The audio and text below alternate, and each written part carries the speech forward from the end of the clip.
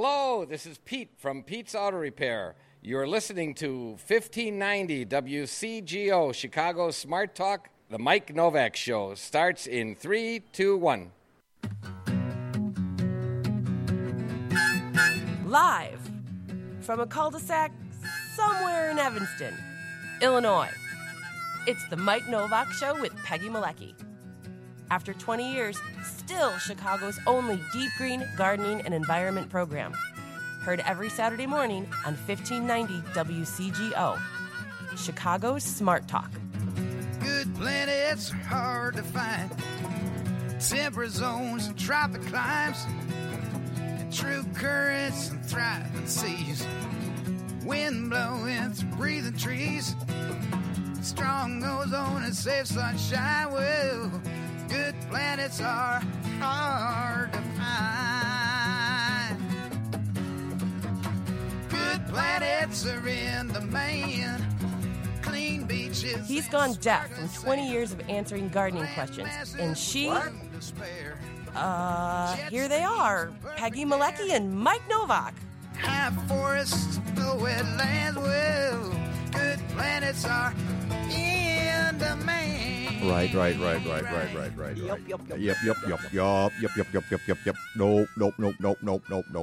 Nope. Radio. Do you know that one, Brandon? The Muppets, where they do the radio thing? No, I'm a little bit too old and too young for the Muppets. Too old and too young. I fell right in the middle where the Muppets meant nothing. My parents know the Muppets. My little brother knows the Muppets. Actually, I remember when the Muppets first came out, I believe, on the Ed Sullivan Show. With Rolf. Rolf was a Muppet. And then Kermit and some others, and then they were off to the races. I'm going to have to do is play that bit for you because it's really fun. Peggy's heard it, and you don't even have to see the video. We could play just the audio. The audio is funny enough as it is. So yeah, I think that's had us rolling on the studio floor a couple times. So it's your turn, Brandon. All right, so we got an Ariana sighting here in the studio as well. Brandon, our engineer, our crack engineer, which means he's on crack. And and where's the donuts this morning? Yeah. Usually Mighty House brings in the donuts, so Sunday, no donuts. Well, we got to get Mighty House scheduled at like 6 a.m. on Sundays, don't you think?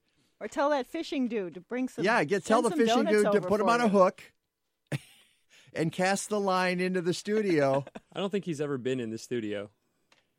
But he can send them over for you. I get a feeling maybe he hasn't. He's just sitting in the basement, and you know that there's a bucket of chum next to him, and minnows, and stogies, and worms, and spent stogies on the floor. I just have this picture of Mike Jackson in this. Boy, we got to get a photo. I mean, the National Enquirer would pay big money to get a photo of Mike Jackson in his basement as he's broadcasting. Don't you think? Don't you think that would happen? By the way, we are on Facebook Live. For those of you who want to, and I say that because I need to do something here to start the show. I think it's very important on this particular Sunday, and I've got room back here to do this, and I want it on camera. I want it captured because to start the show, and we just played our own anthem. Good planets are hard to find, so I'm taking a knee. Okay, folks, just taking a knee for the anthem. All right. Symbolic for the guy in the White House. You saw it. It's on tape. Send that to 1600 Pennsylvania Avenue. Stat. All right. Send it to the bum. And I hope a bunch of, really not really caring what happens in the NFL. I hope a bunch of guys take knees today. I just hope all over the planet people are taking knees. I really do. Okay. Welcome to the show. We got a ton of stuff today, and some of it's one of those shows where certain segments happen because of other segments. And Deb loved me taking the knee. Appreciate it, Deb. Thanks. Who's watching on Facebook? I would ding you, but I left the dingers at home. They're in the They're in the garage. We have this. See, here's what's going on after the show. Peggy and I are. That's why you're all dressed up. That's right. We're gonna. Nah, I always dress like this for radio. Doesn't everybody? Okay. And we're hitting the road, going downtown to the Cultural Center, Chicago Cultural Center, for the awards of Chicago Excellence in Gardening Awards, the ceremony. That's another ding. Yeah, Big that's ding. like, this is Ding. like my arm is going to hurt from reaching over and hitting nothing but marble slabs here. No, if that doesn't work.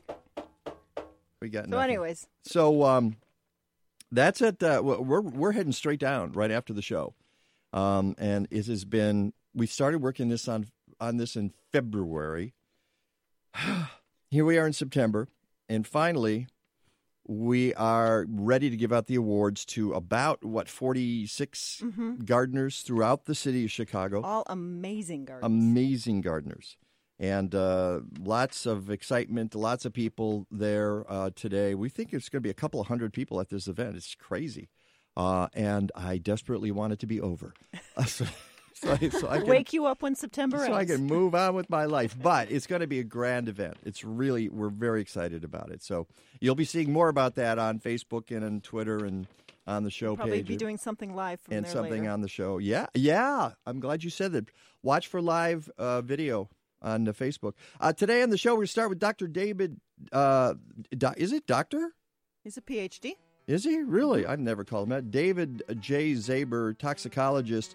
We got to talking about mosquitoes, whether it was smart to spray them in Texas, and it went down a whole rabbit hole of stuff, and he's on in just a second.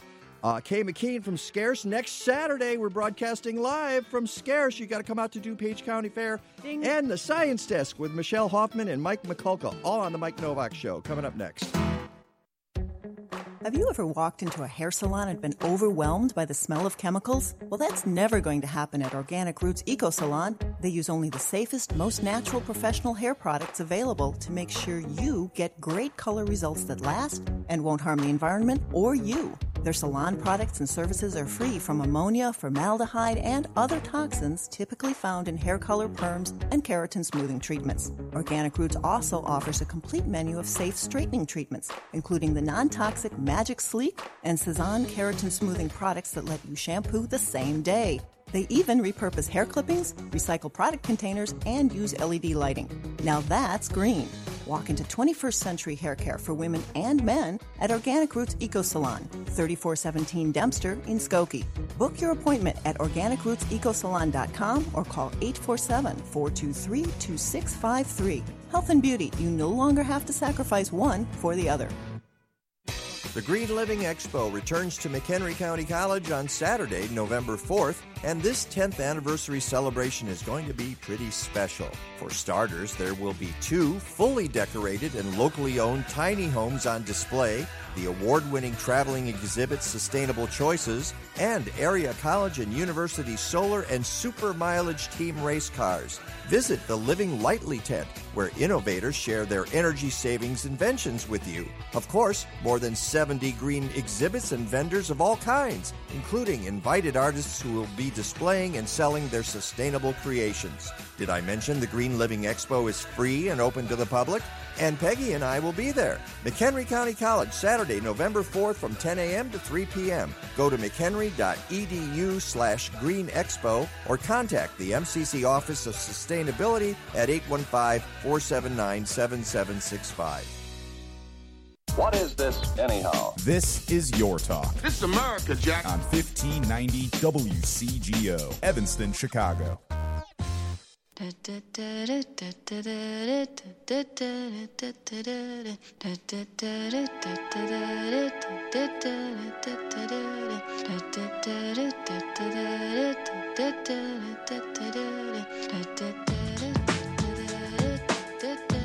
All right, let's see if we can find one here. We're all looking for ringtones here.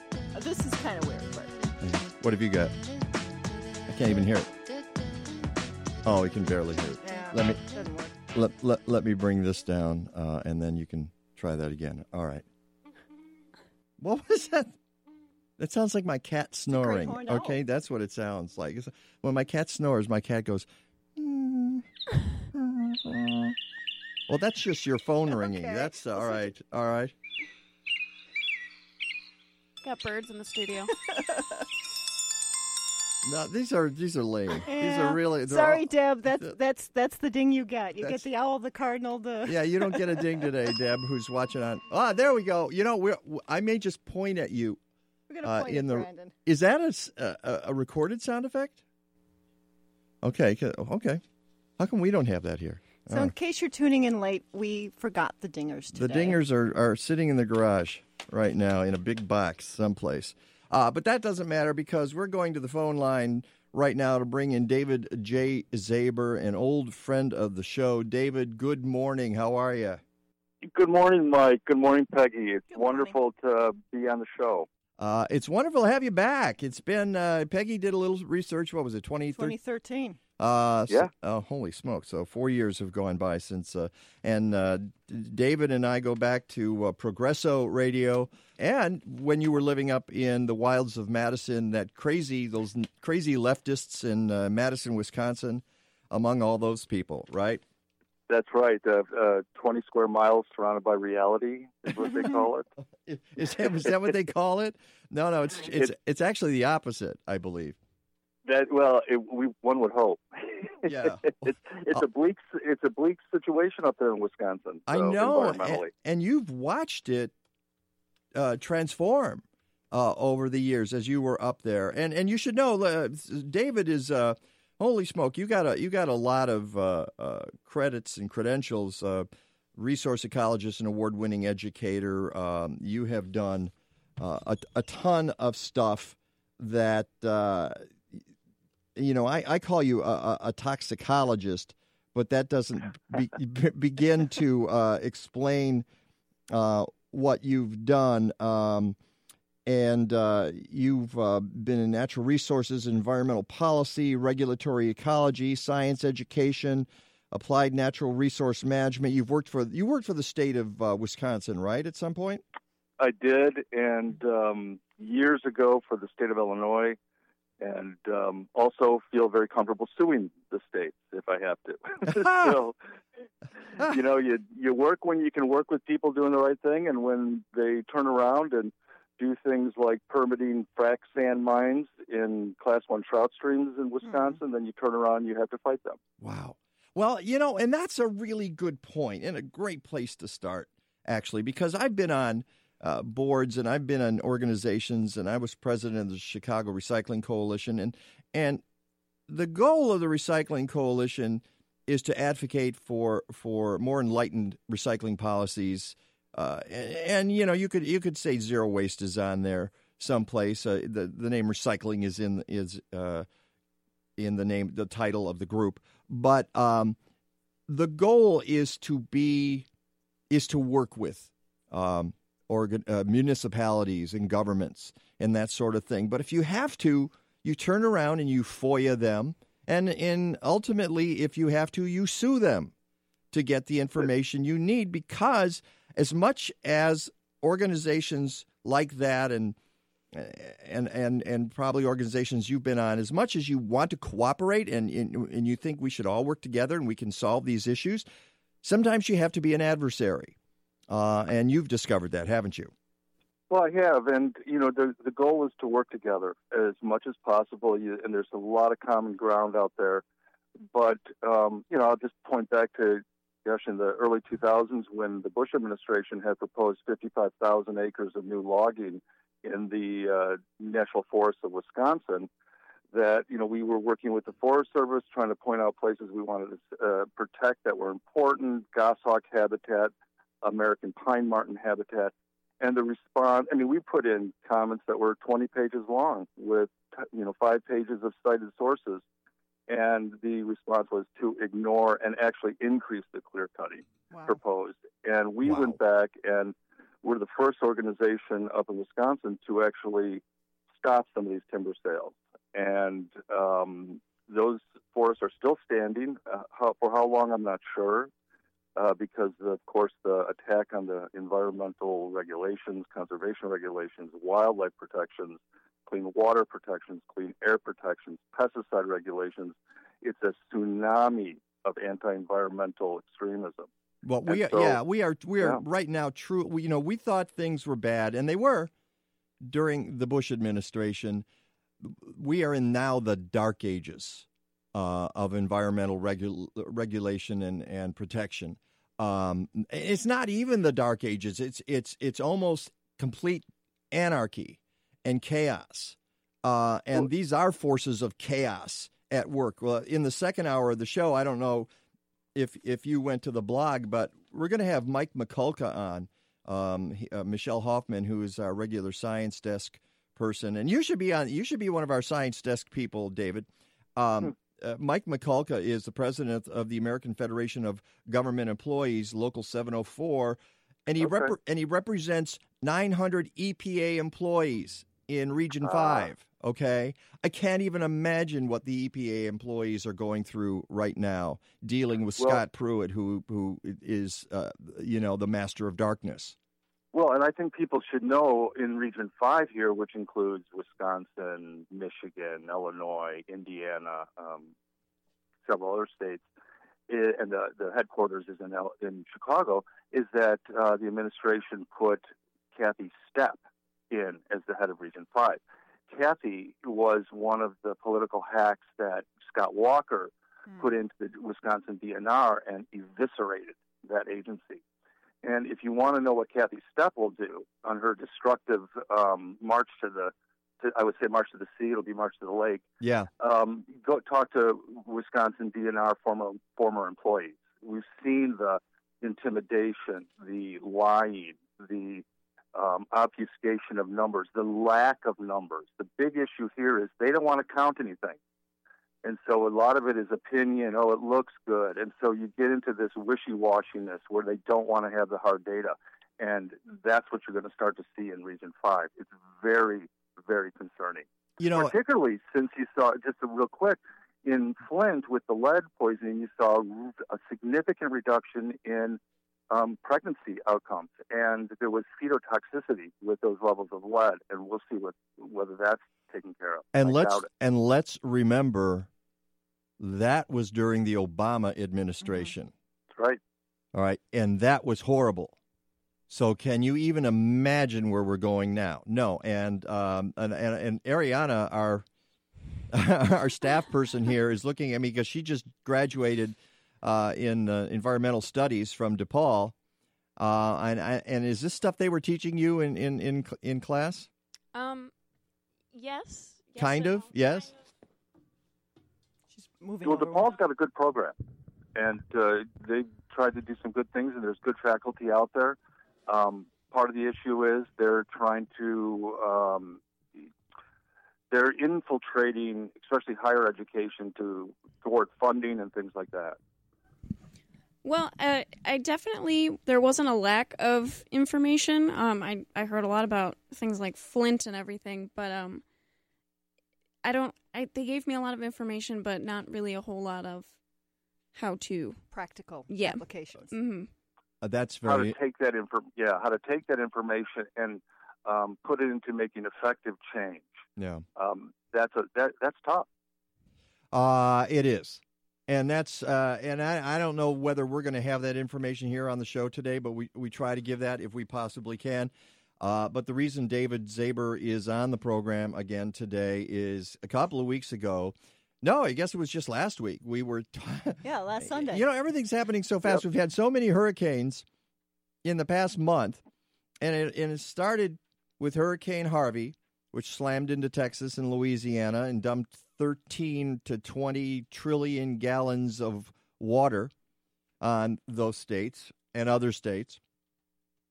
And we noticed last week, and it was something that came up on the show, that the state of Texas was going to begin spraying for mosquitoes. Right. And this is something we've talked about on the Mike Novak Show before, mosquito spraying and the efficacy of mosquito spraying. And it's really clear that the least effective control of mosquitoes is spraying after they become adults. We know that.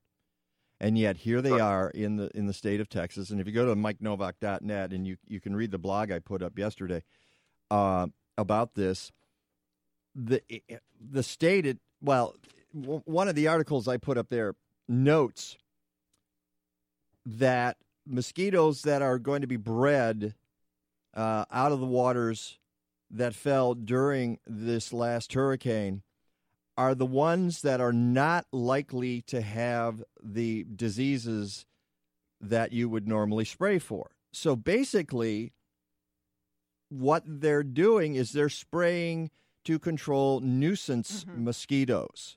That's the part that sort of fries me. I don't even know what to say because they're spraying in Texas, and you can explain the chemicals they're using in a second, David. But they're spraying not because they're worried people are going to get Zika or West Nile virus. They're spraying because people don't want to be bothered. Because they can't sit out in they can't sit out in their patios now because they're underwater. But that sort of thing. And they're saying the mosquitoes will be interfering with cleanup crews, et cetera, because they're nuisance. Is their excuse? Yeah, that's what they're saying. In fact, they're going to spray about 1.8 million acres in the Houston area with a combination of chemicals. One of which is NALED, which is an organophosphate, which affects.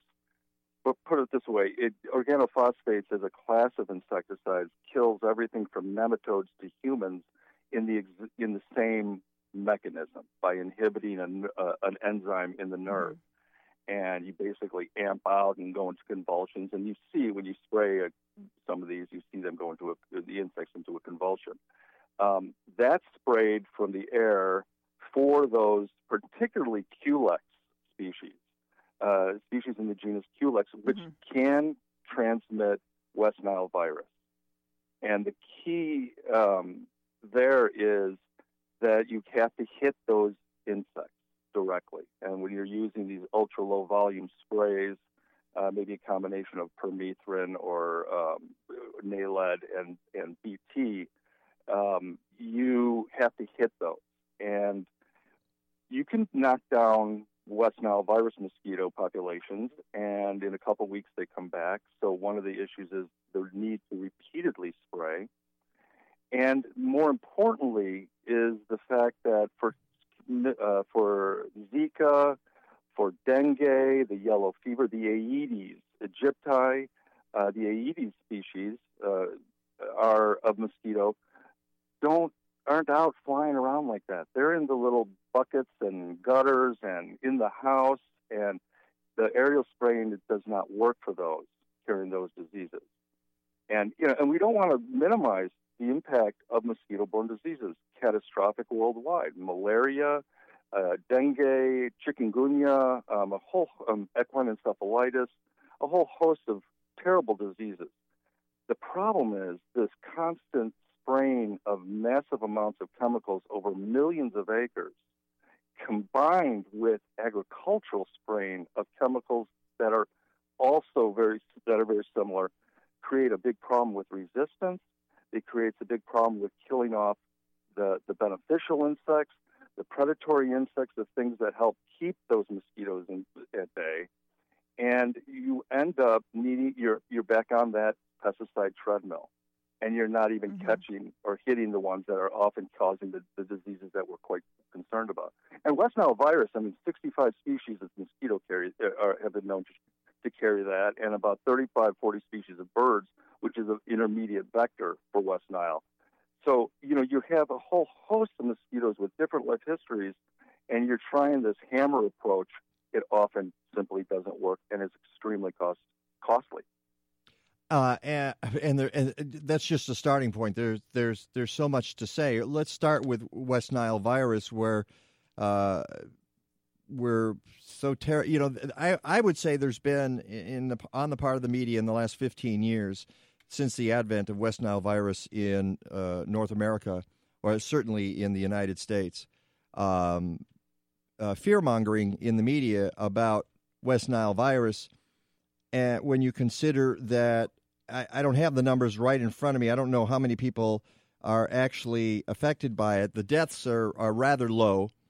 A few people die each year, and I think we're talking about double digits in there was one year when they were in triple digits in the United States, right. And we've gotten past that, and apparently, from what I've read, you once you've got it, you're immune to it. You're vaccinated against West Nile virus. And about 70% of the people that are exposed don't show symptoms. Exactly, and that's the other thing. They don't even know they have it. That's how mild it is in most people. So we're spending all this money, all this effort, and affecting our pollinators, possibly affecting human beings, because we're worried about disease that affects very few people. Why don't we spray for flu? Because 20,000 people die of the flu is each much year. Worse. And that's I'm going to have to have you hold that thought for a second, because we're coming to a break here. That's David J. Zaber, resource ecologist, toxicologist, award-winning educator. We're talking about spraying. Give us a call, 847-475-1590. It's the Mike Novak Show with Peggy Malecki. Are you ready to make a positive change in the world around you? One that's easy and creates beauty. Make the switch to native plants, Natural Communities native plants. Enjoy the elegance of nature, the birds, the pollinators, and yes, even monarch butterflies, without the excessive maintenance and without pesticides. Natives create food for pollinators and birds, offset climate change, cleanse water, reduce floodwaters, and they look great. Natural Communities has more than 200 species of affordable woodland, wetland, and prairie plants, as well as shrubs, trees, and seeds native to the Midwest. And now is the time to get those plants established in your yard for a head start next year.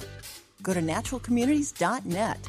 And if you use the word Novak, N-O-W-A-K, at checkout, you'll get 10% off your purchase until October 1st. Don't just get back to nature, create it in your own backyard. Go to naturalcommunities.net. If you garden in or around Chicago and you don't have a subscription to Chicagoland Gardening Magazine, I'm a little worried about you. That's because you're missing out on not only the garden magazine for our region, but one of the best gardening magazines in the country. Every issue features spectacular photos, as well as articles by noted horticultural authorities, nursery owners, state extension agents, master gardeners, and more. There are columns like Ask the Garden Pros, regional reports, and what to do in the garden. Of course, there's my column on the inside back page of every issue, but into each life a little rain must fall. Chicagoland Gardening Magazine, a publication of state-by-state gardening magazines, on newsstands everywhere, but go to chicagolandgardening.com and get a subscription. If you're in other parts of the Midwest or the South, try one of the 21 magazines in those regions by going to statebystategardening.com or call 888-265-3600, 888-265-3600. This is Your Talk. One of the few true originals of our time. On 1590 WCGO, Evanston, Chicago. I feel so good. Well, I feel so good. You know, I feel so good. I feel like falling down. Yeah. And you don't necessarily feel good after you've been under one of the sprays. We're talking to David Zaber about the efficacy of mosquito spraying as it's being done en masse in the state of Texas. And you said something on the break that the people on Facebook Live heard, but our audience on radio did not. You're in Cook County, are you? I am. Yep, right now I'm down. I've actually taken a little time off to help my 93-year-old dad and 89-year-old mom down here in the same house that I was raised in. Good for you. But you saw something that surprised the heck out of me. What's that? Well, you know, it's been quite dry around here, as all the gardeners know, and most people recognize. And the mosquito levels have been very low. And last week, actually, after we spoke on your show, we were talking on your show. I was listening to the show. I was driving, and Cook County mosquito abatement truck driving down the road, spraying in a ditch, no water anywhere, no reason for this. You could see a significant amount of that going off of the site because it was a moderate low wind, and when you have these ultra low vapors, that stuff moves around, and I can guarantee you there's no impact on mosquito populations or disease incidents or aesthetic concerns from this kind of nonsensical haphazard spraying. And I imagine a lot of folks didn't even know it's happening. I'm wondering who they told. Who knows about this? It's a very important issue, Mike. We don't have a good national or statewide or local pesticide use registry. In other words, we don't know how much is being used out there, where and when it's being used. And that is really important if we want to thwart creating or identifying cause-and-effect relationships with adverse impacts. Yeah. But yet we know that they're out there. Yeah. And certainly the lab results, the lab testing, doesn't translate effectively to decades of spraying over literally hundreds of millions of acres, both agriculturally, in lawns and gardens, and for disease control. I want to get back to the numbers before the break. We were talking about that, and Brandon was bringing up some numbers, and Peggy, you are too. What did you find here? As of September 19th of this year, 47 states and D.C. have reported West Nile 875 cases. Of these, 61% were neuroinvasive and 38% were non-neuroinvasive, but 80% of the people who get it have no symptoms. 80, okay. And the neuroinvasive is the more serious result. Yeah, meningitis or encephalitis. Okay, and we need to say, okay, you're right, and you said this during the break. It is it's a serious disease if anybody can die from it. Okay, get it. But 80% of the people don't show any symptoms. So on the list of things that we do and that we address and that we panic about, this really is overblown. And it causes so much collateral damage, and that's part of the problem too. Not just to humans, I mean, potentially to humans. And of course, the argument is made by the people who spray it, the mosquito abatement districts, is that it's used in such small quantity that a human being is not going to be affected by any given spray. And I find it interesting, though. They say, the people that need to worry about it are the people in the farm fields who are exposed to this on a regular basis. And it makes me want to tear my hair out. Wait a second. You've got those people affected, and you're worried about those. And yet, what are you doing about that? Why is this product still out there? Why are these products still out there? And I know why they're out there because, as you mentioned earlier, David, malaria, dengue, that kind of thing. But that's right. We have to be able to, we're human beings, we're smart people. We can draw the line. We can make subtle choices. We have that ability, and we don't seem to use that ability. I was going to say, doesn't part of it also have to do with, in the U.S., it has to be proven to be causing harm, as opposed to the EU against approach. the precautionary principle, which is why the product that's being sprayed in Texas has been banned in the EU. Because they operate on the precautionary principle, which is the idea that you have to prove to us, that it's not going to cause harm. It's not going to cause harm.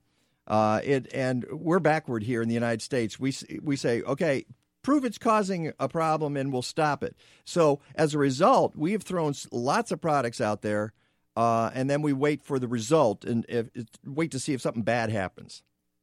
Well, and to prove or to establish a causal link between a chemical and an impact, you have to know how much is being used. And the MO of the pesticide companies and those who promote it is to not have those numbers, to deny the public and regulators the ability to establish these relationships. And so without the data, it's very difficult. And then the response is, well, it is too low. These are low levels. Well, there's something called hormesis, or the U-shaped toxicity curve, especially for endocrine disruptors. That super low level can have profound impacts, as well as higher levels, because of the way the hormonal system works and how these chemicals work. So that line of, from 0 to 10 of the dose response that people would normally note is different. And so we can't make that assumption. And let's even set aside the human impacts, because the people that get most dosed by this are applicators, mixers, preparers, the farmers. We know that farmers in the Corn Belt have high rates of non-Hodgkin's lymphoma from the phenoxy-acid herbicides like dicamba and 2,4-D. So over time, you do get these established, yet those chemicals are still on the market. And, the bottom line is they're extraordinarily lucrative. Mm-hmm. Well, Companies make a lot of money. Follow the money is what we're talking about here. Monsanto.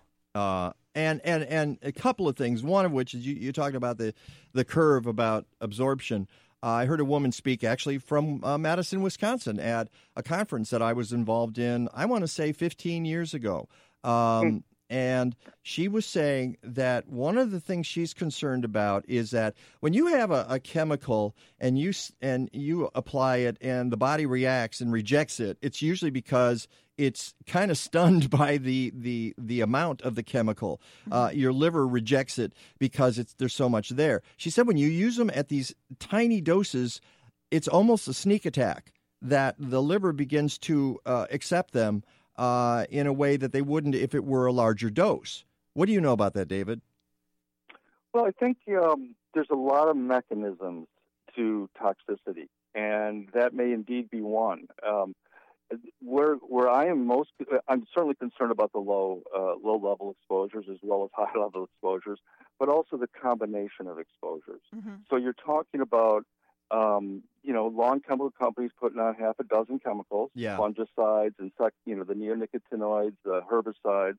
Most people in these suburbs have been fooled into believing that a monocultural green single species lawn is healthy, so they're getting high doses.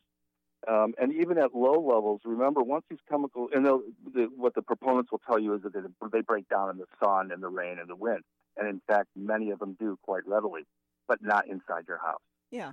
So that's why you see long-term persistence of something like a chemical that in the environment might break down in a week. You can get it for 6 to 8 months in the house. Right. NALED breaks down to something called dichlorovos or DDBP. Folks might remember the now banned Shell No Pest strips. That had DDBP in there. That's a nasty organophosphate that's difficult to get rid of. And so you see all these processes going on that result in prolonged exposure to multiple chemicals. And so we have to go to the assumption of it's just simply good to reduce this exposure. And where we have the ability to reduce is in areas where we're doing it for aesthetic purposes and where we know it doesn't work. So aerial spraying for Zika particularly just doesn't work because of the type of mosquito. But here's the problem with that, and getting to the solution area here, because we only have a couple minutes left. People will complain, and the municipality will announce that they're doing spraying, and some folks will say, no, I don't want that. And you have the ability to opt out to sometimes. And does that actually get to the company that's spraying it? Do they know? Will that actually happen? In my experience, not really. It's probably going to happen anyway. You're given lip service, which to complain as much as you want, but we don't. When we had the flooding in northern Illinois earlier this year, and it seems like a million years ago. Sure does. Peggy and I called the mosquito abatement district of Northern Cook County. Was that it? Yeah, there was Northern Cook was one of the ones. Yeah, we tried to get them on the show, and they were not particularly receptive at all. And they were they were actually kind of nasty about it on the phone. Now, it might have been one person having a bad day. That happens too. But the point is, we're just trying to get the information out, and we were trying to get them to tell us, how are your decisions made? Because you're a governmental entity that has a lot of power from a law that was passed in 1927 or 9, and 80 years ago, things were different. I want to know what kind of power you have now. Well, I think there is, the saddest part is that science is being set aside and ideology is taking its place. And so you see people whose jobs have been revolving around spraying nasty chemicals. They may, in fact, have health issues. And, in fact, I spoke to a Cook County abatement person at one of the forest preserves down here about a couple months ago. And his, very nice guy, but absolutely wrong-headed on his understanding of these chemicals. I don't even think he knew of how these chemicals affect him. That's why we have scientists like you, and I hate to cut you off, but give me quickly, where are you off to now? You're off to Massachusetts. Doing some work in Massachusetts. I was been back to Africa 4 times since I talked to you last. Wow. And some, look, we at least have some regulations. 35% of the countries out there have 0 regulations. And you can believe that we are dumping many places, or they're manufacturing themselves, nastiest chemicals on the planet in these places. Well, so it's not we have our work cut out for us. Yes, we do. And you're going to be back, and we're going to talk about this. David J. Zaber, thank you so much. Good luck in Mass. We'll talk to you soon. Thanks, you guys. The Scarce Green Fair is back, and the Mike Novak Show is part of it. We'll be broadcasting from the DuPage County Fairgrounds on Saturday, September 30th at 10 a.m. This year, the Green Fair features a free recycling extravaganza, eco-lifestyle workshops, goats, chickens, beekeeping demos, STEM activities for kids, a farmer's market, food vendors, and more. Peggy and I love Scarce, so come out and be part of the fun. Go to scarce.org for details, and we'll see you there. Let's face it, sometimes we overdo physical activity. That's when to give Dr. Bonnie Flaster a call. Dr. Flaster is a chiropractor who treats back and neck pain, but addresses foot, knee, shoulder, and wrist pain too, all with gentle, non-force adjustments. And she'll talk to you about your problems and work with you to devise the best treatment strategy. Find health tips at rivernorthwellness.com. Call Dr. Bonnie Flaster at 312-642-7545 and get back to feeling good. Hey, Ron Cowgill. Yes, Mike Novak. How would you like to drive the safest, quickest, and most capable sports utility vehicle in history? Legally? Of course, legally. In fact, you would own it. Legally? Stop saying that. I'm talking about the Illinois Solar Energy Association, which is raffling off a 2017 Tesla Model X. You mean the one that comes standard, all-wheel drive, seating for up to 7 adults, and up to 295 miles of range on a single charge? Yes. The one that can accelerate from 0 to 60 in 2.9 seconds? Yes. How did you know that? I'm reading the script. Oh, well, then you probably know that only 2,500 tickets will be sold. They're $100 each. You can purchase as many as you like, and the drawing is December 7th. Do I have to be present to win? Nope. Do I have to live in Illinois? Nope, just the lower 48 states. Is this the part where we read the disclaimer stuff really, really fast? Nah, this is where we tell people to get details at illinoissolar.org. You're good. Yeah. This is Your Talk. Dude, you read me! On 1590 WCGO, Evanston, Chicago. Come on, is anybody even out there?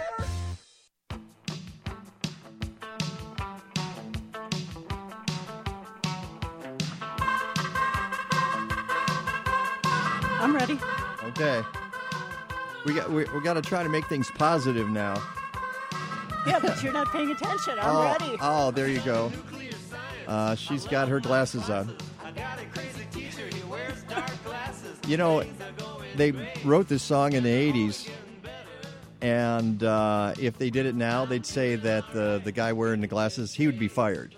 The teacher would be so fired at this point. It's how the world has changed. And 50,000 wouldn't buy a lot of beer.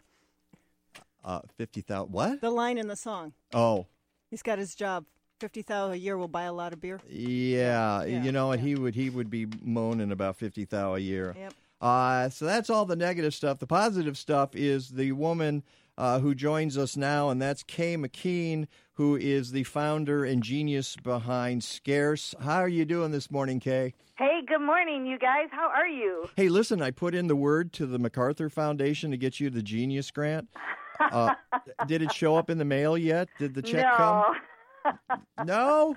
Oh, my Darn, God. huh? Wouldn't that be fun? We're working on it. This woman, oh, my goodness, you deserve it. I'm telling you, I'm going to just keep saying it out loud until one of the people from the Genius Committee is listening and they investigate what you're doing out there in DuPage and get you a Genius Grant so that you can do it even better.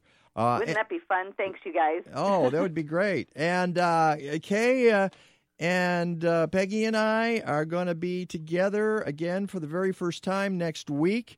out at DuPage County Fairgrounds for the Green Fair. We're broadcasting live, the Mike Novak Show, from 10 to 11. Oh, you going, Ariana? Ariana's going to be with us that day. Another ding. Another ding. And she's going to bring her, give us a ding. Wait. Oh. that was slow, Brandon. Okay, let's get this. He's asleep at the switch. But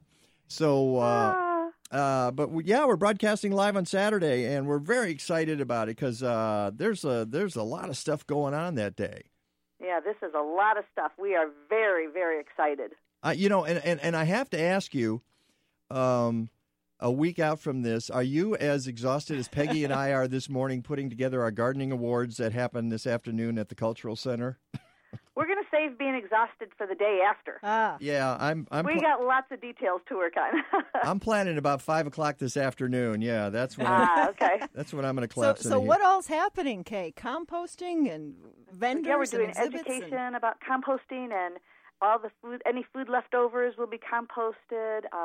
We've got mini workshops going on with a bee guy and composting. There are so many things going on. It's like a 4-ring circus, and you guys are going to be a real highlight right at the beginning. Thanks so much for doing that. Oh, it's our pleasure, and you have a recycling extravaganza. So, this is one thing we want to get across about this.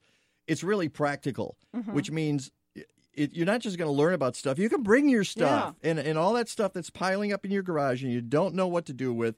Here you go. A lot of it is going to be taken at the Green Fair. I need to be cleaning out my house and packing up my car to bring Saturday. What all can I recycle there? What can I be bringing? Well, we're real excited. Working Bikes is going to be there for bikes and bicycle helmets, and such a worthwhile organization. So we want to make sure if people have bikes they're not using anymore or grown out of or whatever, or bicycle helmets, we can get those to people who need them. We're going to be collecting records, and we're going to be collecting stereos. All right, I got to stop you right there. Are you taking 78s or just... Yes, we're taking 78s, 45s, 33s, and vinyl LP, yes. Wow. And can I go digging through them? Well, we're helping this great group in New York that is trying to record. Apparently, a lot of the 78s were never digitalized. No. Oh, I'm not surprised, yeah. And so they're trying to get those gathered so they can record and keep that great music, forever. So... we're really collecting that for the historical value and to be able to keep that forever. That's cool. Yeah. I have a collection of 78s, and for the long time I used to play them. And one of the things about 78s is that the longer you play them, the scratchier they get because the grooves, they're just digging, they're just digging holes. Hissing and popping gets so loud. Oh, my goodness. Right. What about holiday holiday we're working stuff? with the DuPage Animal Care and Control, and they need those top-loading pet containers, pet carriers. Okay. Those are the most humane. All right. Top, what do you mean top loading? Well, instead of having a door on the side that a cat or an animal has to kind of be coaxed into, right? It's top loading, so you can just put the animal you just down take them in. apart. Yeah, it's a little less stressful for them. Yeah, I've got one of those. Yeah, you just unhinge it and you take the top off, and then you put the animal in, and you put the thing, and then you stuff the animal, and then the cat suddenly has and hold her down, and What about things like blankets and sheets and towels for the animals? Groups we're not taking those this time. Different groups do take those, but this group has they have such a need for the top carriers that we tried to focus on that for them. And then we're having something very different. We're collecting used or outdated liquid vegetable cooking oil so it can be turned into biofuel. Yeah. And we're collecting keys. We have this Keys for Conservation program going, and the idea is little things add up. So keys, who thinks about keys as being nobody? Scrap metal? Here's another thing that nobody thinks about. You told me this yesterday, and I was stunned. The little plastic tabs on a loaf of bread that holds the plastic together. Yes. You're collecting those? We are. Those little plastic square tabs. They're a plastic that's recyclable. It wouldn't work in your regular recycling bin because they're too small. But we're working with this young lady from Indiana. Her name is Danielle, and she has worked it out with a plastic recycling company that for all the pounds she turns in of just those little squares, she's going to be able to buy kids' wheelchairs. So we are actively collecting those little plastic squares. So that's kind of unusual things, but also it'll build awareness that little things can add up and can make a big difference. There we go. Thank you. What about things like, are you taking the holiday lights and we are that absolutely taking those holiday lights, and we're taking books, paperback, hardcover, textbooks. We're taking books. We have been helping so many teachers get ready for the school year, and some not-for-profits who work with kids in after-school programs. So we need any and all books. As long as they're not wet or moldy, we'll take books. Yeah, let's highlight that. Let's put a star on that one, because that's one of the great services you do, is collect books in an era when people don't have enough respect for books, and you get them to the people who want them. That's really important. And we know there are all kinds of studies that say, kids who have this X number of books in their house will graduate from high school. Kids who have this many books will graduate from college and so forth. So we want as many reading books in the hands of kids who need them. So we work with teachers and social workers and people who run after-school programs for them to pick out the books that they know their kids need and take them for their programs. We're over 6 million books now, you guys. Wow. Oh my goodness! And I've kids, been out there and I've gone through the racks, and it's stunning. You can walk through SCARCE and see the racks of books, and if you're a teacher, you walk in and you say, I want that shelf, and you guys will give it to them, won't you? That's right. That's exactly right. It's unbelievable. And the thing is that this year it was so nice. We had a school that we were working with in Chicago last year, and they needed 6th grade math books. And one of our fabulous retired teachers who helped us organize the books and can answer teachers' questions, his name is Paul. He actually was able to pick out the best math book for their needs, for those 6th graders. And the teachers came back this year to say that their math scores zoomed. Wow. That is. So we're pretty happy about that. You should be. And we'll add that to the grant application. And other stuff going on. That's right. Hey, listen. Hey, MacArthur people, send the check right now. Go out. It's Sunday. Go ahead and mail it anyway. And you've got speakers and mini workshops. Yep. And workshops, and folks can learn about energy-efficient vehicles, renewable energy, solar and wind, green and upcycled products, energy efficiency, water conservation, money-saving products, composting, as we mentioned before, green landscaping. Yep. We are really working on those native plants so that we can help our pollinators, so that we can get water back to the groundwater. You don't by any chance have Natural Communities native plants out there. You should have Nick Fuller coming out. We should have connected you with that. We should have worked on that. We do have Art and Linda talking about the native plants, and we do have a bunch. We do have some good projects. You guys, we also have stuff for teachers. So let's say that you're a teacher or a parent sponsoring an eco club. We're out of time. I'm sorry. We'll see you next week, next Saturday, 10 to 11 at the SCARCE Green Fair. Goodbye, Kay. Bye. Captain's log, stardate 42326.1. The Enterprise is under attack by an apparently hostile life form. Mr. Wolf, status report. Inexplicable, Captain. They appear to be perambulating vegetables. We are being stalked by stalks of asparagus. That is incorrect, Mr. Wolf. Asparagus officinalis, or killer asparagus, was the subject of a very popular 21st century tome by the brilliant author Mike Novak. Mike Novak. I'm familiar with his work. Mike Novak was one of the smartest, funniest people in the horticultural world of the 21st century. Sound red alert. Shields up. Tell me more, Mr. Data. He has been variously compared to Mark Twain, Dave Barry, and Edgar Allan Poe. Edgar Allan Poe, author of my favorite children's stories. Captain, I am attempting to access a copy of the masterpiece. It seems to be available online at aroundtheblockpress.com. Aroundtheblockpress.com. Aroundtheblockpress.com? Yes, Mr. Wolf. Yes, Captain. Aroundtheblockpress.com. How many times can I say it?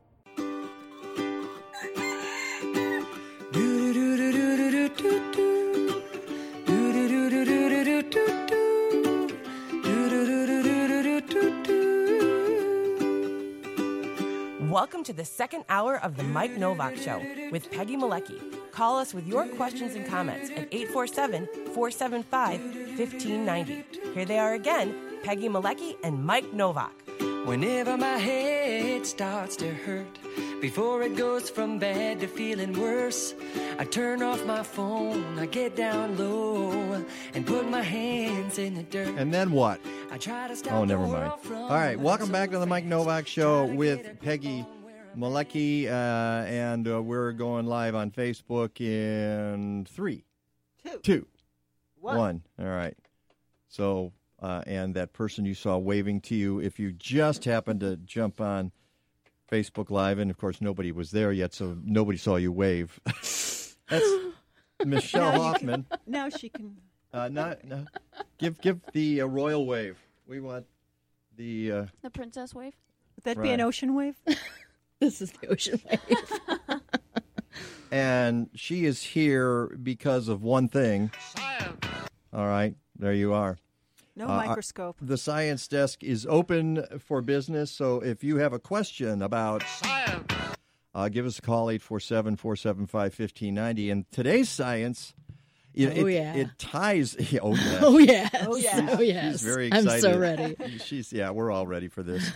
I already took a knee at the beginning of the first hour, so we don't need. If you want to take a knee, go ahead. You know, I do have something for you, because I wonder how many people have looked at what the White House webpage has to say about the America First energy plan.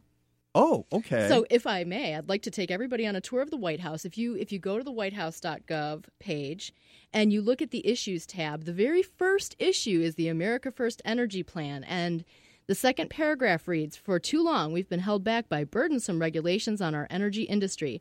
President Trump is committed to eliminating harmful and unnecessary policies, such as the Climate Action Plan and the Waters of the U.S. rule. Lifting these restrictions will greatly help American workers." I have goosebumps. I'm so mad.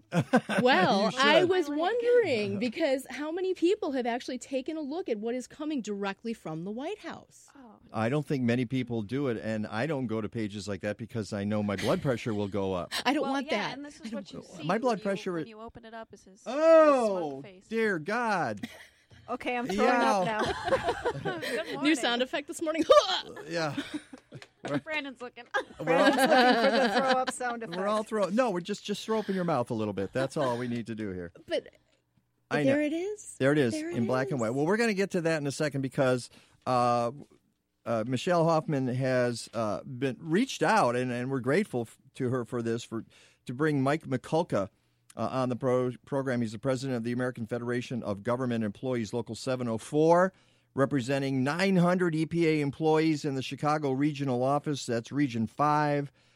David Zaber in the first hour was talking. So it's kind of an EPA show today, related one way or another, and a good thing too, because Peggy and I have been talking forever about how we have to talk about these issues. It's really important because before our very eyes, the EPA is being gutted. Our environmental safeguards, the very things that keep us safe, are being stripped away. Why? Because they can. They have their only ideology is to chaos in the White House right now.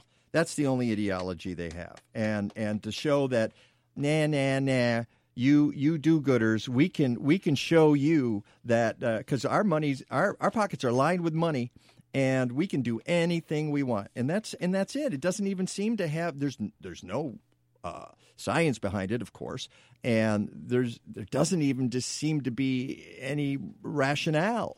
It's just because we can. So, but before we get to that, real quick, a couple of minutes before we go to break, because something we got in. I got in my inbox is making me crazy.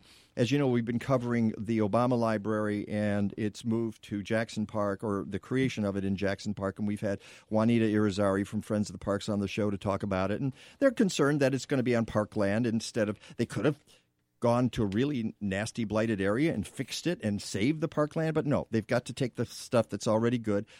I get that to some degree. I don't like it. I think you're a bully, Barack Obama, for doing that. But hey, that's me. And now they've been having these meetings where folks, they're telling people, hey, we got transparency. Come out and comment on this. Well, turns out that there is going to be the Obama Foundation has scheduled a public meeting with its CEO on Monday. Hooray! They're going to have this meeting on Monday. That's tomorrow. Except that it competes with the Chicago Park District's first open house of the next 2 weeks. There's 2 in this coming week. So what happened is the Chicago Park District said they were going to have people come in and ask them questions about the Jackson Park location and the South Shore Golf Course. And then the Obama people say, hey, guess what? By the way, we're going to have a meeting on the same day. So if you wanted to obfuscate, this would be the perfect way to do it. It makes you look bad, okay? Let me tell you this. The perception is everything. Obama people, you look stupid. You look manipulative. here. You look like you're trying to pull a fast one over the people of Chicago by having your meeting on the same day that this other important public meeting is being held about this project. It makes me crazy, as you can tell. You know, it makes them look uninformed. Like, yeah, we didn't even bother to research what's happening. Yeah, you really look bad. Okay? And you're looking worse with every passing day, it seems to me. So I had to bring that up. If you want to go to one of the meetings, the Friends of the Park suggest you go to hear the Obama person speak on Monday, September 25th, tomorrow, and then you go to the Park District. They got another meeting on Wednesday, the 27th, if you're going to do both. So that's what they suggest, because what options do they have? Okay, Michele Hoffman is next. It's the Mike Novak Show with Peggy Malecki.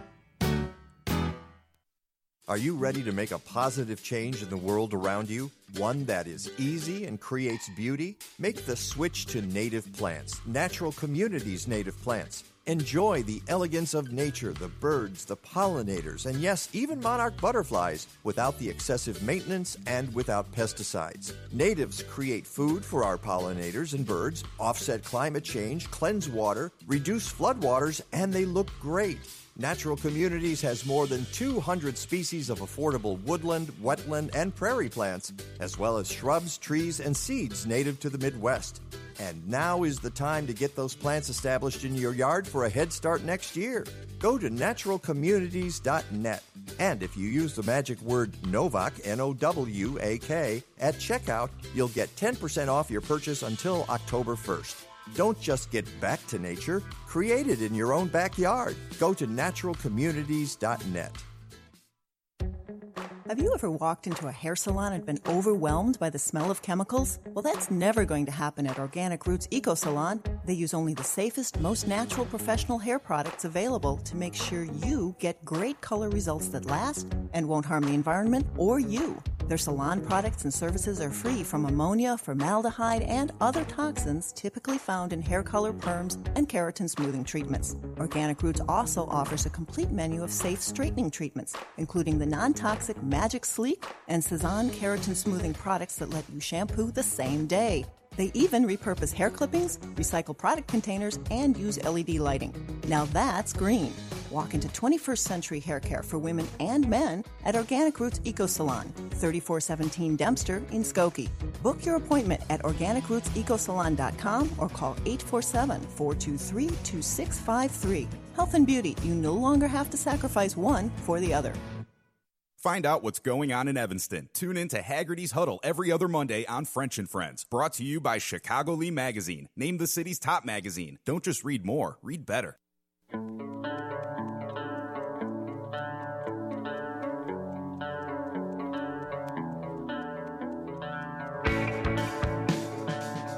Hey, welcome back. I've calmed down.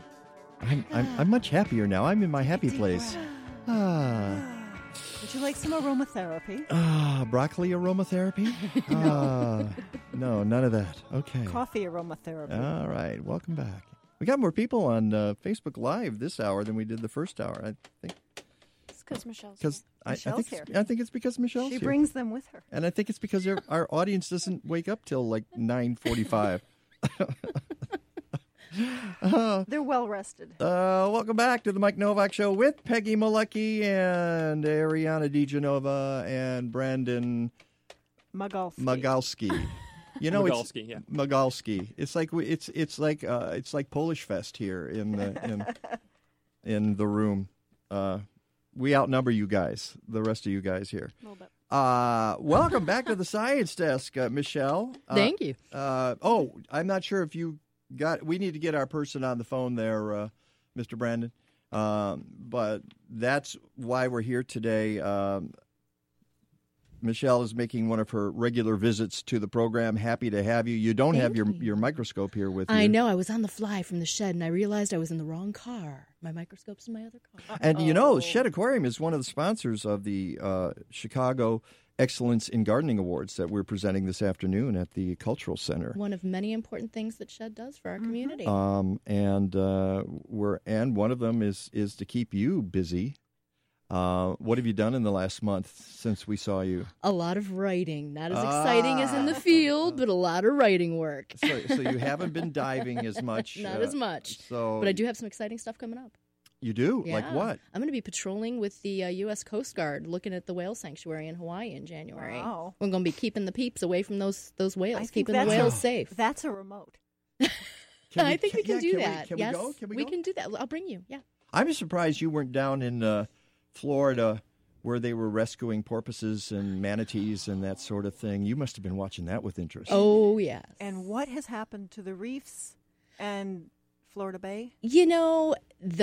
Not all of that is coming in yet, but, reefs can weather these types of storms potentially, and they can regrow as long as, the storms don't keep coming in rapid succession. That's the X factor there.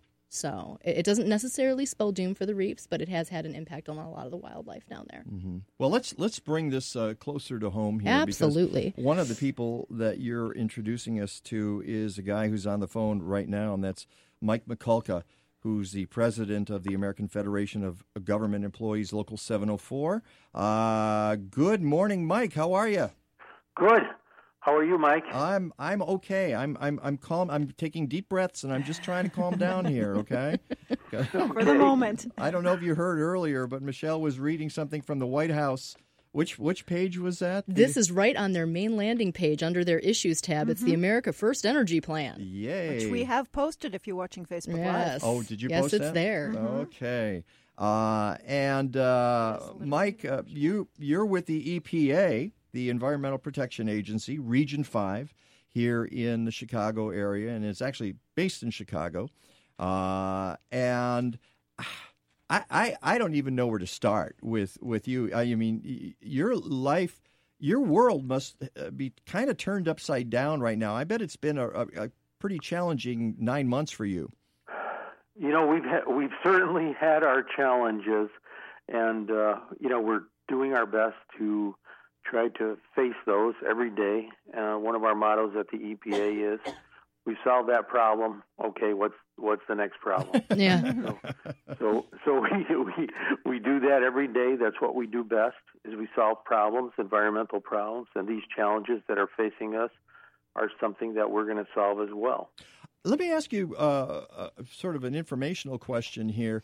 How many EPA employees are in unions? Okay, that's a good question.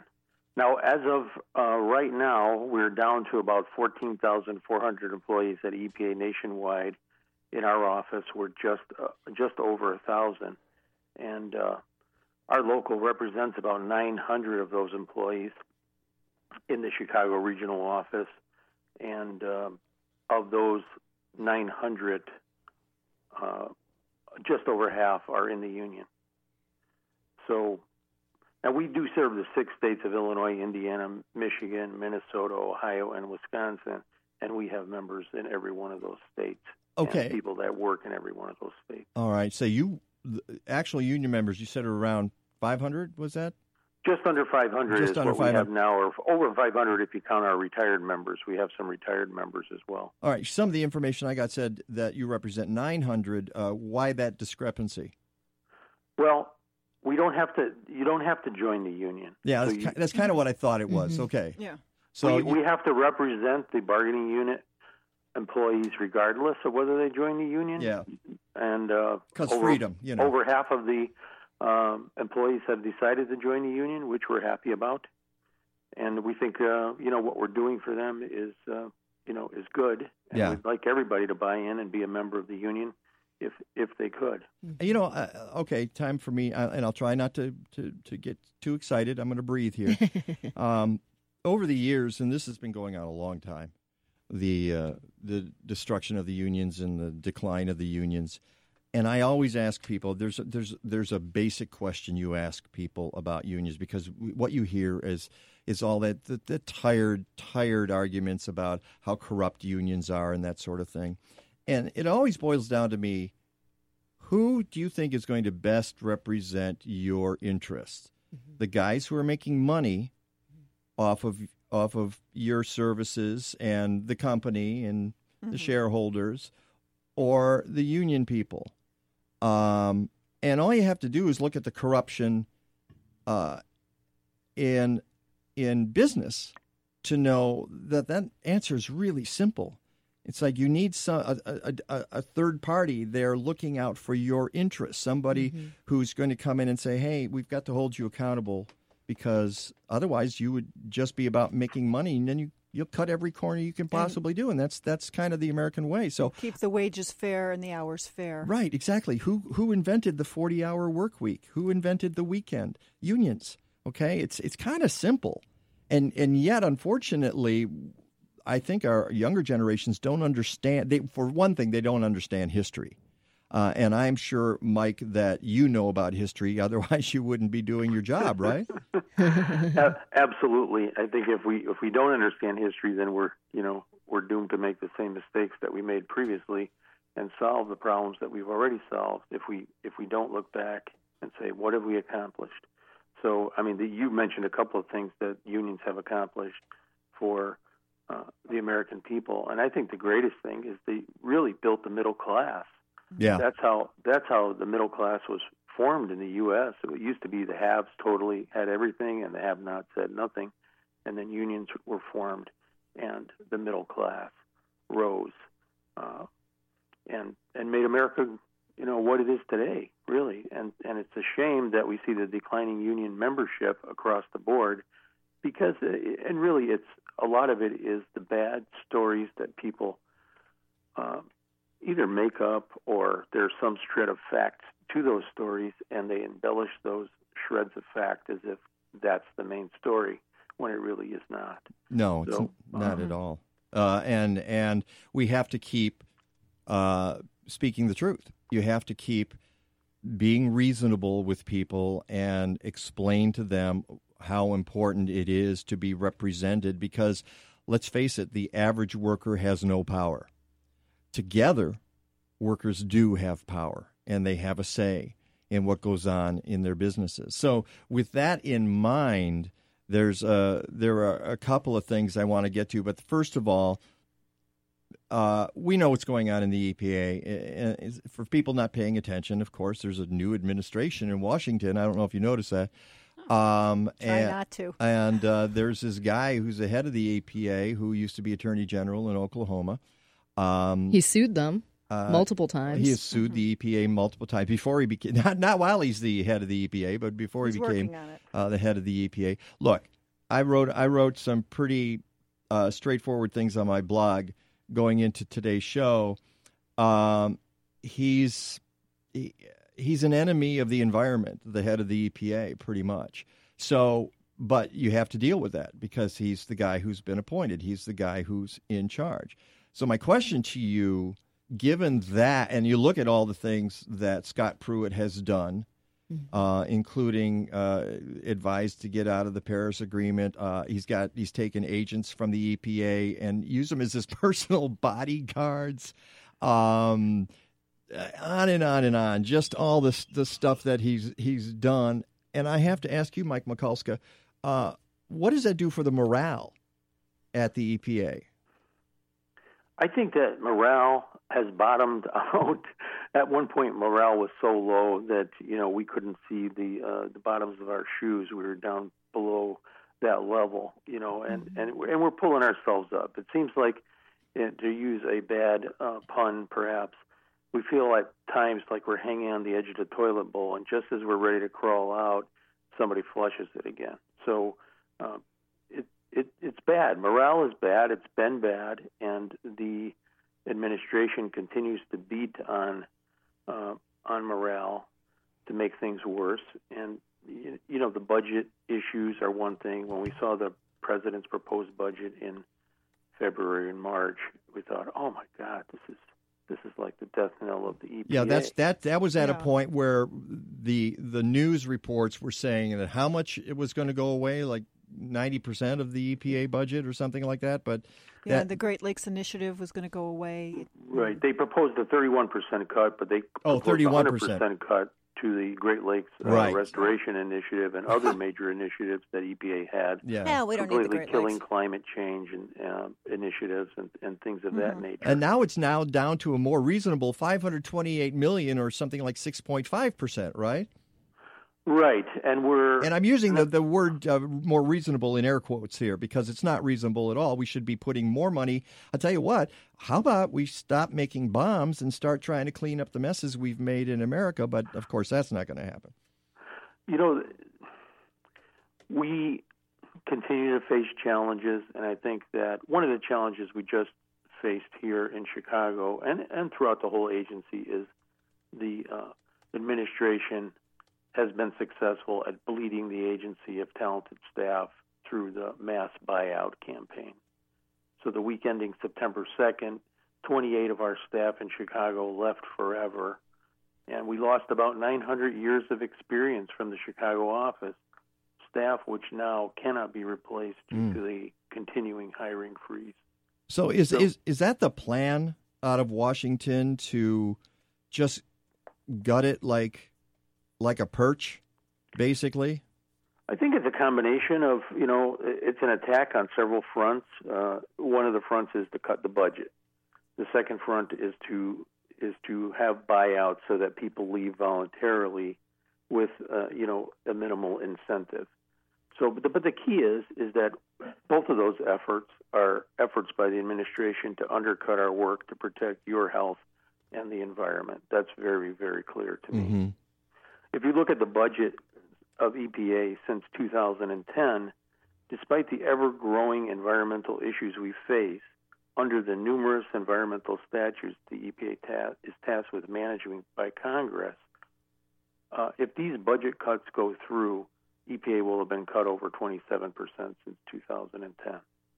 So that's clearly unacceptable. Mm-hmm. Yeah. We can't do the work, more work every year with less staff and less money. And less knowledge. That just doesn't add up.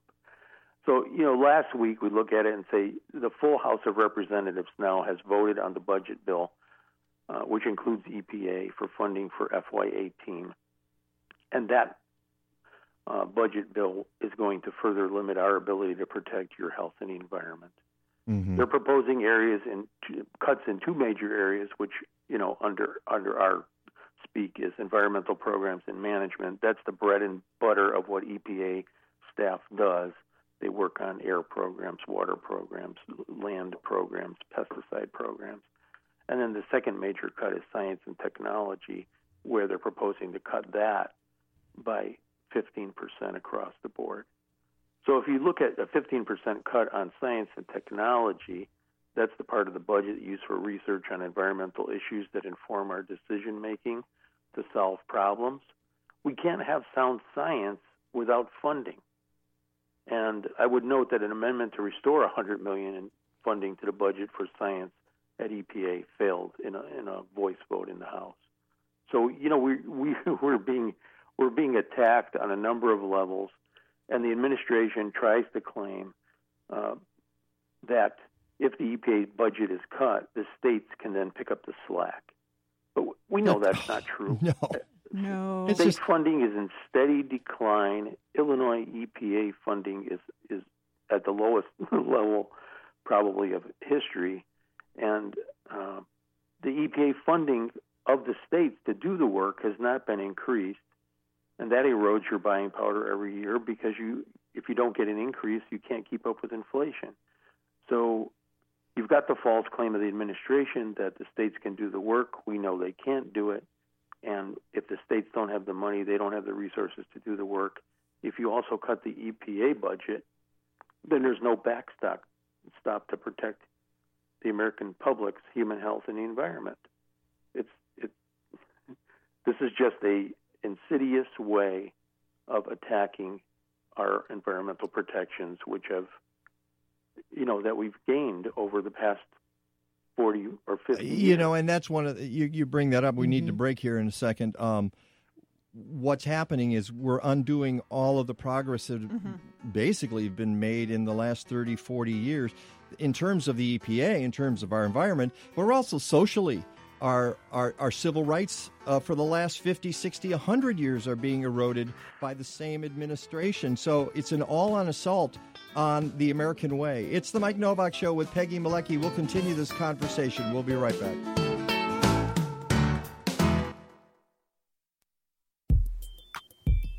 Want to have a healthier, more eco-friendly Green Diva kitchen? In a Green Diva Minute, you'll learn more and be on your way to living a deeper shade of green.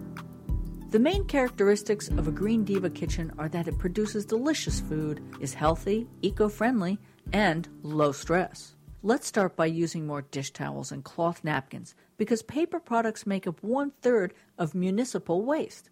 Buying bulk dry goods saves money and reduces waste. Please recycle more. An estimated 80% of what Americans throw away is recyclable, yet our recycling rate is only 28%. And of course, always try to buy local and organic food whenever possible. I'm Green Diva Meg. Please visit thegreendivas.com to find useful Green Diva podcasts, videos, and of course, lots of low-stress ways to live a deeper shade of green. The SCARCE Green Fair is back, and the Mike Novak Show is part of it. We'll be broadcasting from the DuPage County Fairgrounds on Saturday, September 30th at 10 a.m. This year, the Green Fair features a free recycling extravaganza, eco-lifestyle workshops, goats and chickens, beekeeping demos, STEM activities for kids, a farmer's market, food vendors, and more. Mike and I love SCARCE, so come out and be part of the fun. Go to scarce.org for details, and we'll see you there. A good day's gardening can sometimes be a bad day for your muscles and joints. Dr. Bonnie Flaster is a chiropractor who uses gentle, non-force adjustments to relieve pain.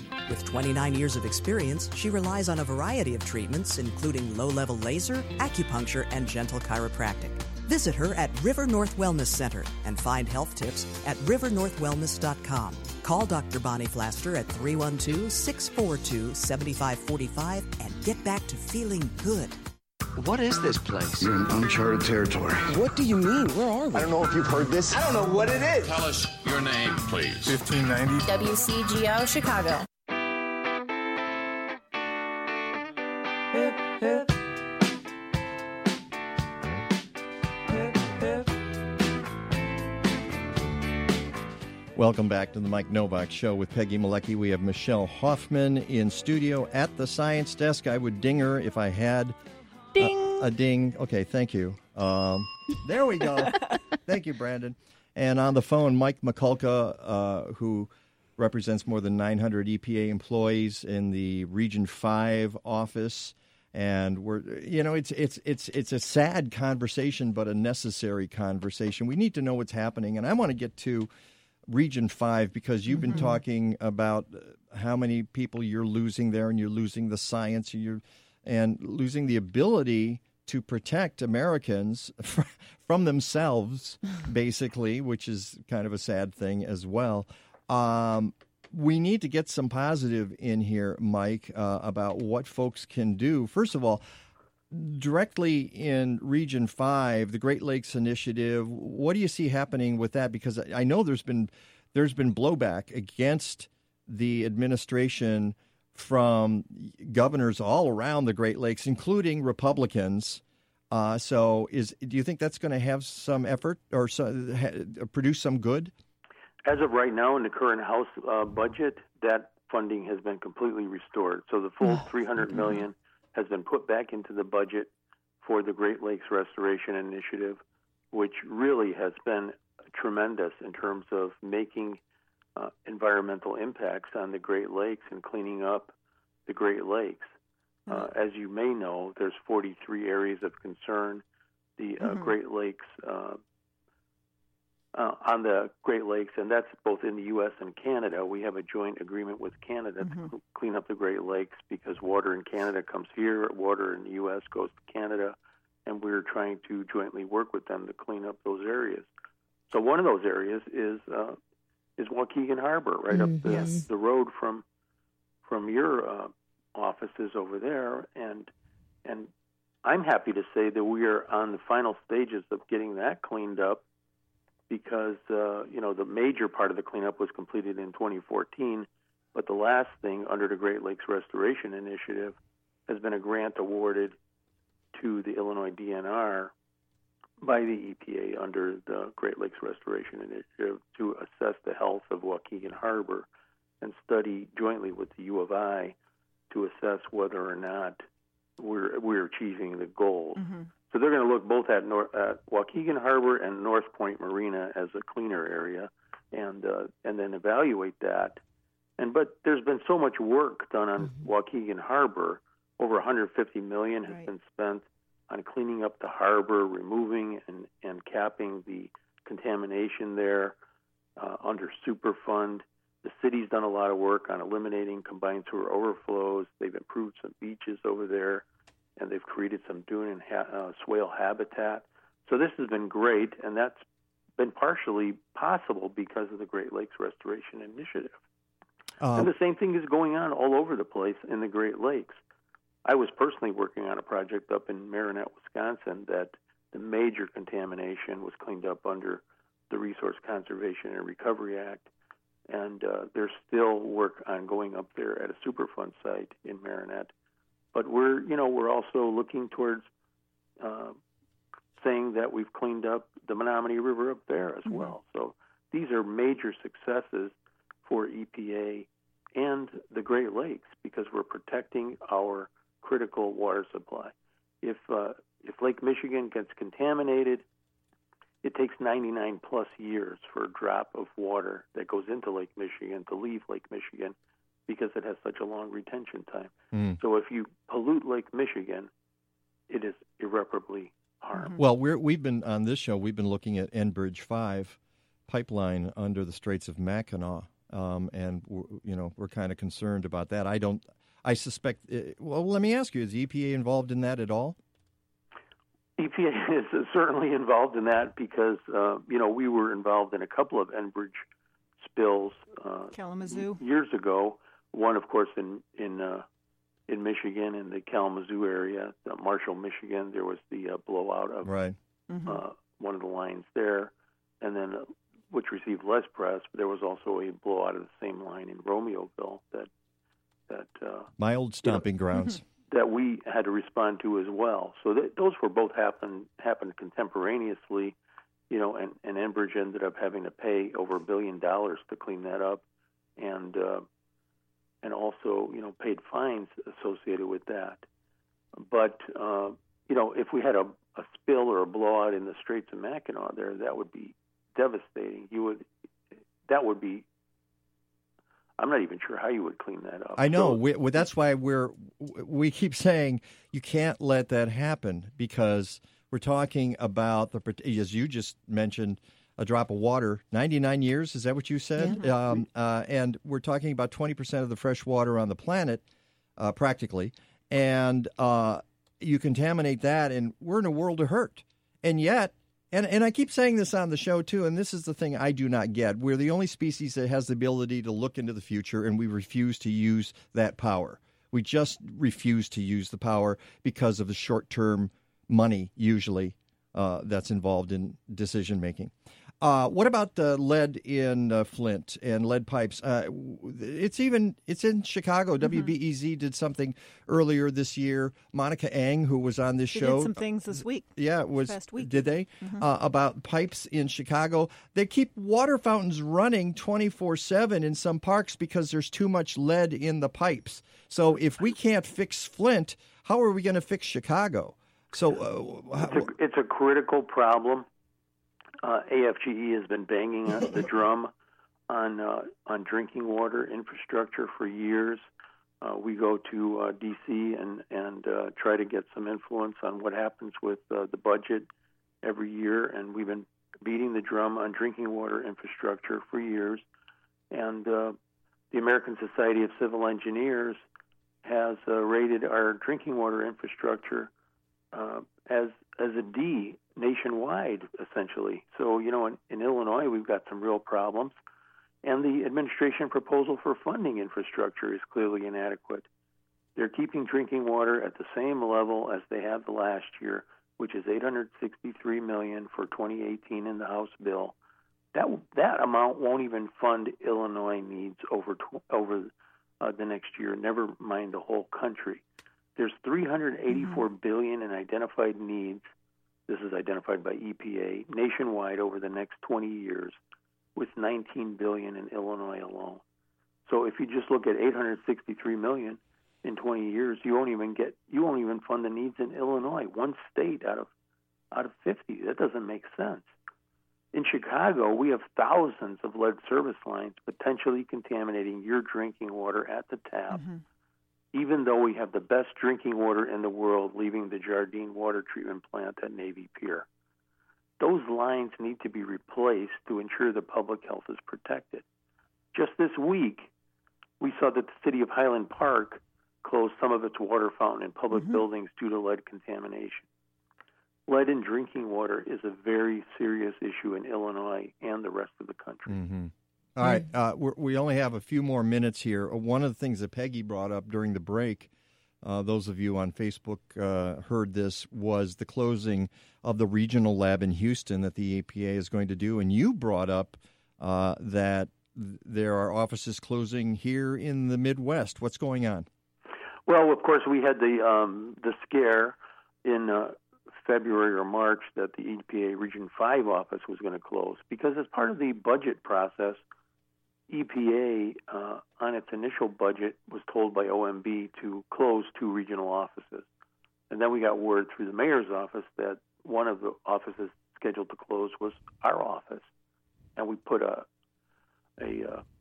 all-hands-on-deck campaign on with the congressional delegation here to try to get that averted, and I think we did. But they're also looking at closing laboratories, and one of the laboratories one of the offices that they're planning on closing, and we just got word on this, is by February 1st, 2018, they're going to close our Grossfield, Michigan office. That mostly houses people from our Superfund division, on-scene coordinators to go out and do emergencies in the Detroit area. Mike, they're saying they're going to close that office and merge it with our Ann Arbor office, which is the office that is instrumental in doing the emissions testing for automobiles nationwide. And Mike, this is so important because we've got listeners asking the same question, which is how can the public support you? What are the most direct routes? What are the most important action items? I mean, people really want to get involved because this is just not tolerable. Okay, I think that there's several key ways. We're asking the public to contact your members of Congress and senators and tell them you oppose the cuts to the EPA and you want full funding and staffing for the EPA, including keeping a strong office in Chicago to efficiently serve Illinois and the whole Great Lakes region and elsewhere when needed. We're supporting efforts in the other regions on Hurricanes Harvey, Irma, and now Maria. We're sending staff for all of those responses. So contact your members of Congress. Tell them that the American public and your health simply cannot afford a cut of even another dollar from the EPA budget. In fact, the budget needs to be increased. Yes, that's what I was going to say. Yes.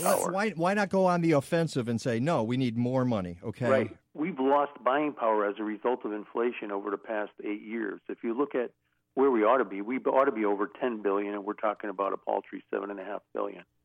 So I really, the public needs to come out strong. And next month we're going to have the 45th anniversary of the Clean Water Act. And one of the goals of the Clean Water Act is to make all waters fishable and swimmable. That job is not done yet.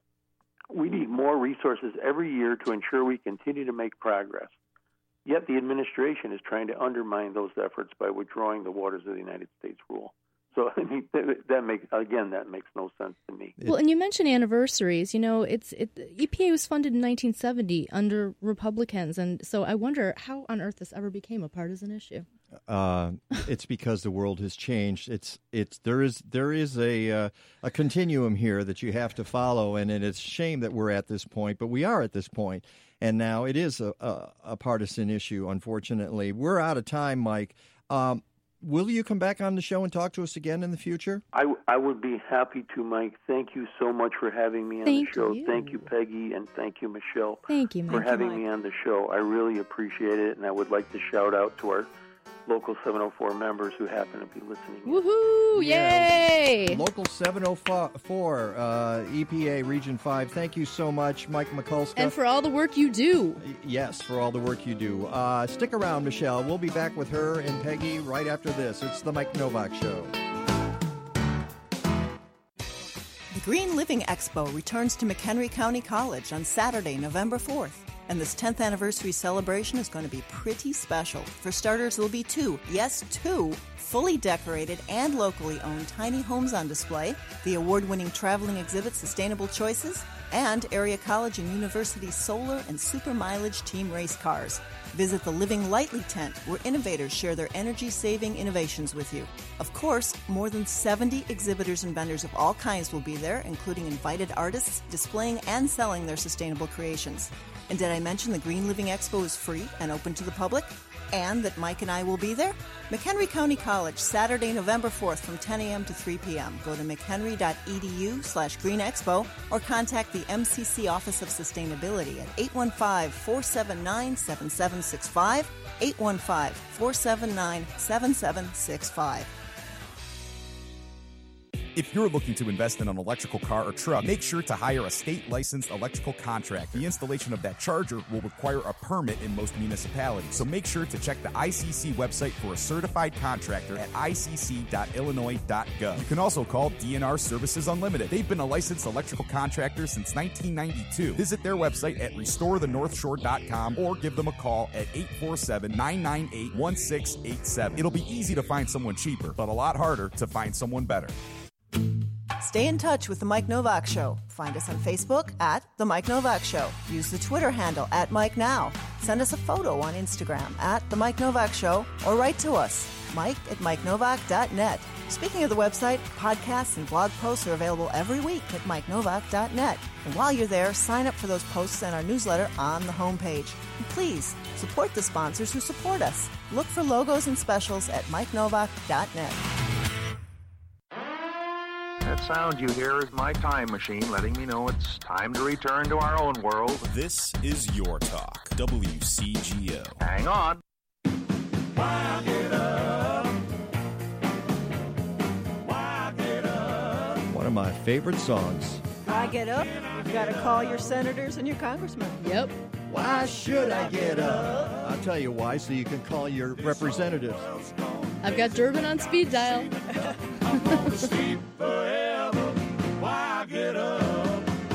Yeah, this whole world's gone crazy. It has. A little bit. It has. You know, when Mike was just telling us before we let him go, those of you on Facebook Live heard the end of our conversation, which is it's a reason to drop on to Facebook Live because you get the little tidbits during the commercial break as well. And that's at The Mike Novak Show. Right, and on Facebook, The Mike Novak Show. He's been part of the EPA there for 40 years, and he said he's never watched anything this desperate. Mm-hmm. It's just, and as I said to him, the very survival of the EPA is at stake right now. And for those people who think, and we've heard this, and this is the ultimate extension of the arguments that's gone on on the right wing about how the whole country's run by the EPA. Oh dear God, that's just the silliest thing I've ever heard in my whole life. We are controlled and operated and bullied by big corporations and their pollution. That is the truth. And the EPA is this little finger in the dam that's holding all of this back. And we want to pull the finger out and watch the flood of toxic waste rush over the whole country. And that's what's going to happen. And as Mike kept saying, it's interesting. He kept going back to the health of Americans. And it's about It's about health. It's about having air to breathe. The human body doesn't go 3 days without clean water, and yeah, doesn't matter what party you are. You need the clean but water. then you can go to the hospital and have the drug companies take care of it. And the other thing that he talked about, which was so amazing, it's the same arguments get used over and over again. And it happens to be, let the states decide. Oh, no. With what budget? Lordy, I do not want the states. Robin on Facebook said, Illinois is broke, and she's right. So you think that Illinois is going to put more money? I mean, I look at DNR the Department of Natural Resources in Illinois and other states, they're not on our team. And I've said this before, and it's frustrating to me because if you look at the IDNR, Illinois Department of Natural Resources, they are schizoid because they're mandated to protect our environment and to exploit it at the same time. So and they always land on the side of the exploitation. It's always very little protection, lots of, look at the fracking, and we're going to be talking about that very soon. Carrie Leiterson, who writes for Midwest Energy News, wonderful reporter, is going to be on the show in the next few weeks to talk about the fracking in Illinois and how that's going to start and whether it's going to start, because people are beginning to realize, wait a second, we thought it wasn't going to happen here. Well, there was a bargain struck among the environmental groups and the state and the industry several years ago, a couple of years ago, and so there was